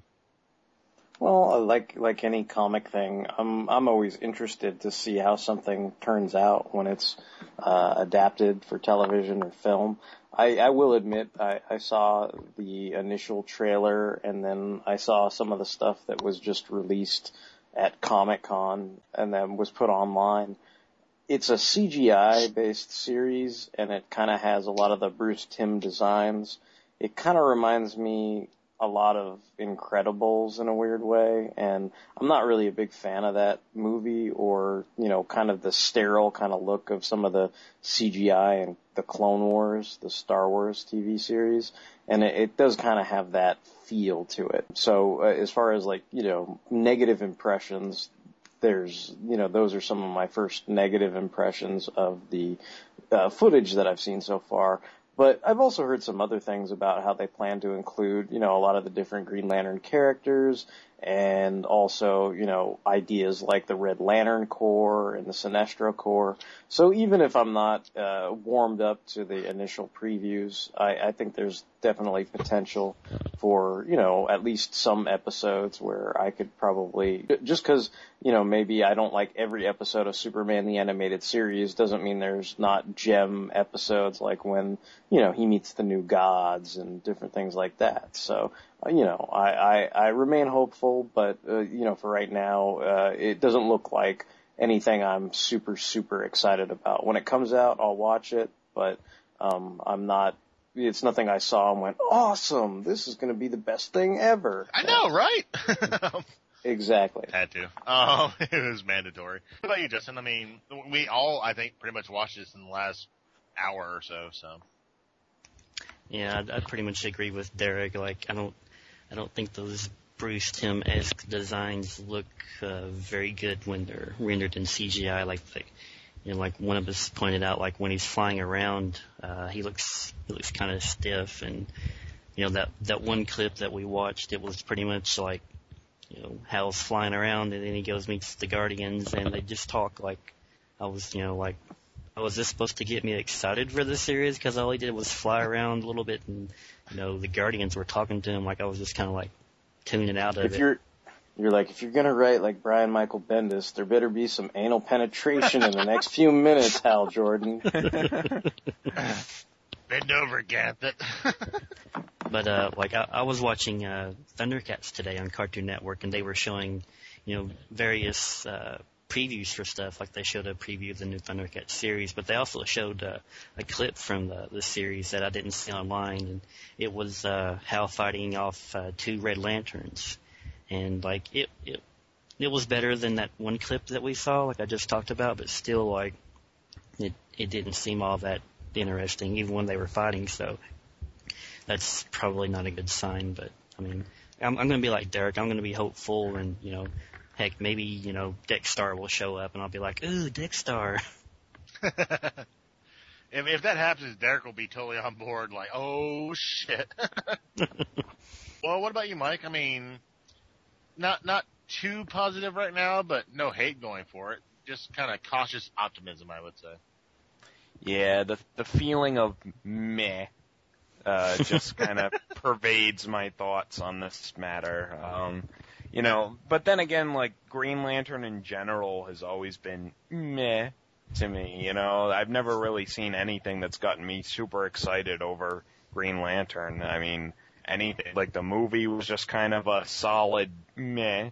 Yeah, it's not. He's just not one of my favorite, comic book characters, and like in brightest meh, in darkest meh. Meh. No meh will escape my meh. Which is weird, because like his powers are like infinitely, infinite possibilities almost. But I'm just, it's never really interested me. And from that's just like what Derek and Justin have been saying, that the Bruce Timm designs don't seem to translate so well to CGI. It looks very stiff to me. And, I don't know, it just seems kind of boring to me. So, I mean, I'll give it a shot. I'll watch the pilot and maybe it'll blow me away, but I'd rather watch something like traditionally animated, like, like Young Justice or, Avengers or what have you. I mean, even like the Iron Man and Armored Avengers, even the CGI there looks like a lot more expressive than what I saw in those Lantern trailers, so, Well, I mean, as far as my thoughts, I mean, it's really sad that the DCAU style, which pretty much carried over from Batman the Animated Series all the way to Justice League Unlimited, was considered groundbreaking in a way because it was new. It was something we hadn't really seen before. But it's, like I said, it's sad that, like, when you transfer that to CGI, it's like, that doesn't work so well, you're just, there doesn't seem to be any, like, kind of dynamic motion. There doesn't seem to be any, soul to the characters, it's just like Hal walking in there like, I'm here for the Guardians. Yes, you are. You want to see them now? Yes, I do. They're ready to see you. I'm ready to walk in. Are you walking? I'm walking now. All right, I see you walking. I have now walked inside. It's just, I mean, they don't say that. It's not that stilted as far as dialogue, but as far as the animation. That sounded like Jane from Firefly describing the Green Lantern animated CGI. Well, I mean, yeah, that's kind of how it came off. It was just, I mean, it doesn't look bad. I've seen bad cartoons. You've all seen bad cartoons. And nobody said it looks bad. It just doesn't look overwhelming, you know, like Young Justice, you know, perfect example of 2D animation that flows pretty good. The Young Justice series has good animation. When I watch it, I'm like, oh, the action scenes are good. I get the feeling of it. The pacing is nice. You know, there's action going on. I'm entertained. Just from that little trailer, I was like, yeah, he's flying, he's there, and he's done. So I'm not hating on it. Don't get me wrong. That trailer clip, whatever you want to call it, was not even 2 minutes long. So you don't really get a whole idea of what's going to happen. But yeah, it's pretty much like everybody said. I'll wait and see. But right now, I will say I'm not impressed. That's probably the best way I can put it. I would like to see something more interesting. I wish I would have saw the Red Lantern one you saw, Justin. I didn't see that trailer. I'm wondering what kind of legs this show has, because, you know, the movie didn't do, like, super well. I mean, I don't think it performed to expectations. So, I mean, I wonder if they were banking on the movie being, like, super popular or whatnot. I think they said, like, at the end of the day right now, it, like, covered costs. It paid for itself. But as far as, like, a Dark Knight Returns or, hell, even Superman Returns, it didn't even do, like, that well. Compared to... Okay, but Dark Knight Returns is kind of unfair. Oh, I agree. That just made a ridiculous amount of money in a time when it shouldn't have made money, so... I mean, even Superman Returns, which was not well received, I think, like comparison, it did better than it didn't do as good as Superman. Right. The only way I'd be super excited for this series was if it was part of like the DC animated universe. Like they said, oh, this ties into, you know, whatever, Justice League Unlimited and all that. And I was like, oh, really? Well, then there's a possibility, you know, it'll get to stuff that I know or I'm interested in, but I don't think that's the case, so. Well, I mean, it is Bruce Timm. There might be an episode where, like, you know, Batman just shows up for no fucking reason. It's like, Green Lantern has been defeated by Sinestro. Here goes Batman, and he just punched Sinestro, and he won? What? Well, I think the fact that Hal Jordan's in it kind of negates any possibility that it has any way, shape, or form, any ties to any older properties. I mean, if you look at the history, though, of the shorter-lived DC animated projects, whether they were tied to the animated universe or not, you know, Crypto only lasted basically for a season, you know, for the most part, and it was like 26 episodes. And then, you know, a lot of the other short-lived series were like, you know, like the Legion of Superheroes and Static Shock. Static, you know, well, Static actually lasted for like 4 seasons, so it didn't. I don't think it made the prerequisite amount of episodes, you know, the golden number. I don't think it made the 65 episodes. It was getting higher ratings than Pokemon at one point. Yeah, it's pretty impressive. Wow. Yeah, I think it did good, but for some reason they didn't make the prerequisite 65 episodes, I don't think, for syndication, which I always view as like, oh, you know, Teen Titans did that. It had the 5 seasons, you know, like to me, like even Brave and the Bold, I'm content, you know, I'm like, hey, it had 26 episodes, and 13, you know, it made the 65 number. I'm like, even if it's just quote unquote 3 seasons, you know, I'm like, hey, it had a good run of episodes. Yeah. You know? But, you know, when things kind of get cut short, like, you know, Spectacular Spider-Man, let's say, you know, you're kind of like, oh, I wish it could have had at least, quote unquote, you know, 65 episodes or 5 seasons. And so, you know, hopefully it gets a chance to find its sea legs and do well. You know, worst case scenario, you know, if you think it's short-lived, you know, maybe it won't last longer than its initial 26 episodes or 13 episodes or whatever. Yeah, it might end up being more like a Zeta Project or a Legion of Superheroes. Yeah. Well, at least looking on the bright side of things, like, maybe we'll get some decent toys from this animated series to make up for the horrible Green Lantern movie toys. Oh, the Kyle Rayner toys? Well, I know, right? Well, you know what I'm hoping, and this is really far-fetched and not a lot of faith in it, but I'm hoping maybe since, like, they might concentrate on the cosmic aspect of the Green Lanterns more, since it is, more Green Lantern Corps instead of just, Green Lantern on Earth. Maybe we might see some stuff like Adam Strange, or maybe the Omega Men, something, or Legion, like not the Legion of Superheroes, but Legion, that kind of stuff. Maybe. Yeah. I mean, you never know. They're in outer space. They may deal with other aspects of the DC universe, even if it's just alien races. It might be nice to see the Kund or the, Tamaranians or even the Dominators, guys like that. Yeah, Quard, like the negative area where like Sinestro gets, that kind of stuff. I mean, there's possibilities for a Green Lantern cartoon. Don't get me wrong. I mean, I'm not saying it sucks because it's Green Lantern. Just right now, I'm very much on the fence. Don't hate it. Not saying it's gonna suck, but also I'm not like, oh shit, let's go fucking crazy, So yeah, I agree with Mike. It's meh. It's meh right now. Just, it is what it is. So hopefully we didn't kill anybody's expectations. You guys can totally look it up online. There's plenty of trailers, plenty of teasers. Make your own decision, of course. He must be under the effect of Lord... And Eve, too, presumably. Presumably. I guess we'll go ahead and move on to our final segment of the week, which we always do. Something awesome in your universe. I'm not really going to delve into it too much because we're going to go into this at a later date. But I will say one thing right now. This is just really pretty cut and dried. There was some information from Comic-Con this week that Generations from the Transformers line is definitely going to continue. There's a couple of repaints coming out with remolds. That made me happy. I was pretty psyched about that. So that was good news for me. What about you guys? Anything kind of cool over in your universe? What about you, Justin? Anything kind of cool in the wonderful world of the Barber Iron Man mask? Yeah, I recently finished reading Queen of the Damned by Anne Rice. Queen of the Damned is, I believe, the third in the Vampire Chronicles series that she wrote.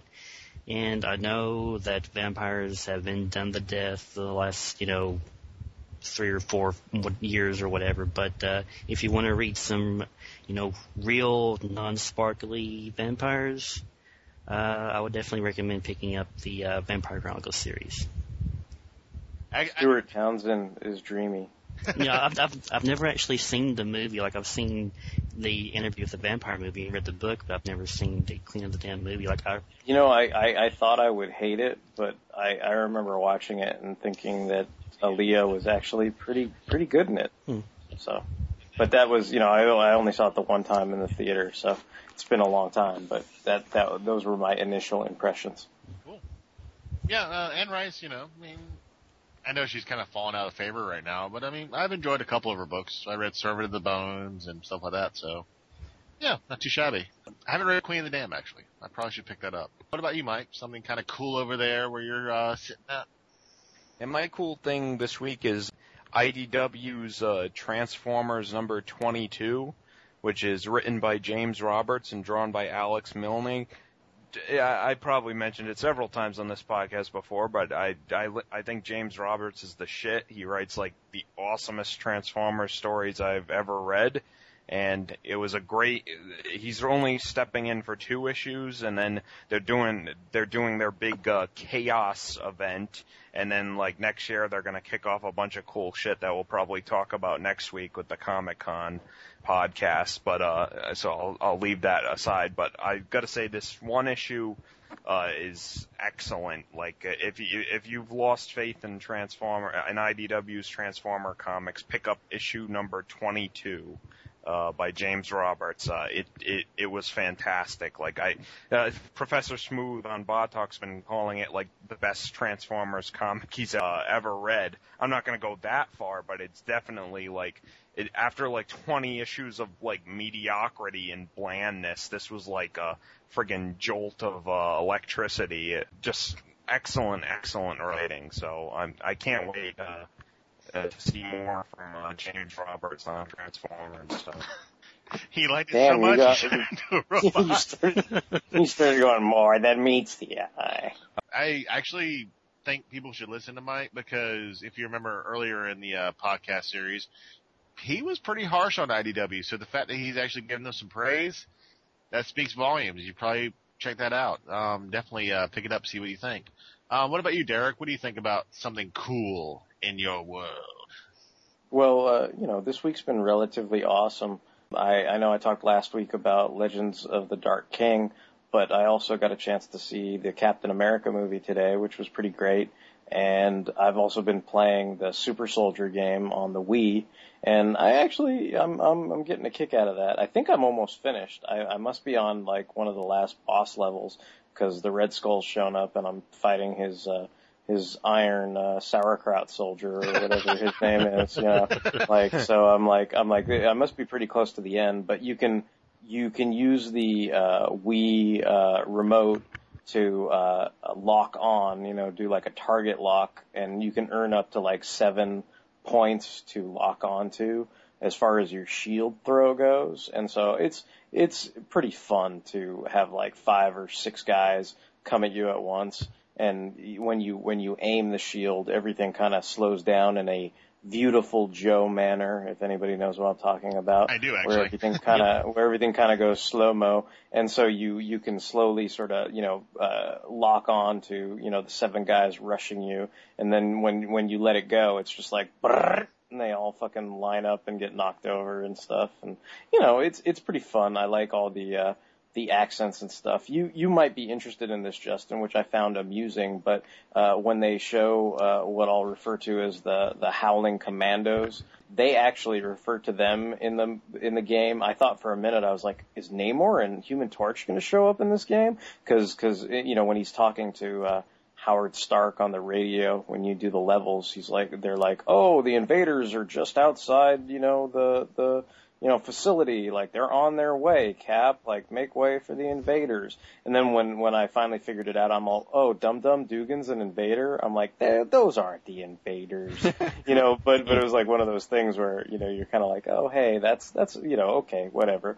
But yeah, there's plenty of cool, bad guys, and you're actually taking missions here and there from Baron Zemo and different guys to save his ancestral home from the Red Skull, because I guess there's inter-disparagement between the ranks or something like that. And, I had pretty fun playing, pretty fun. I had a pretty fun time. I'm all pretty fun. I comb my hair with a pink comb. No, I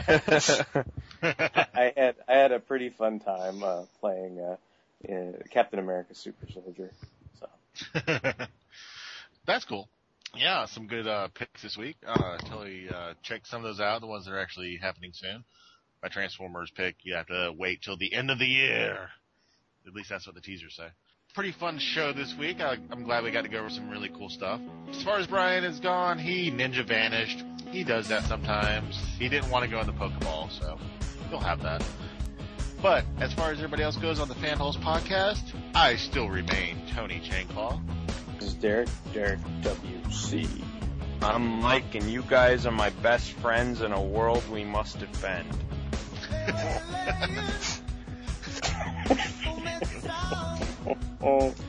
Wow. This is Team Fanholes blasting off again. Meow, that's right.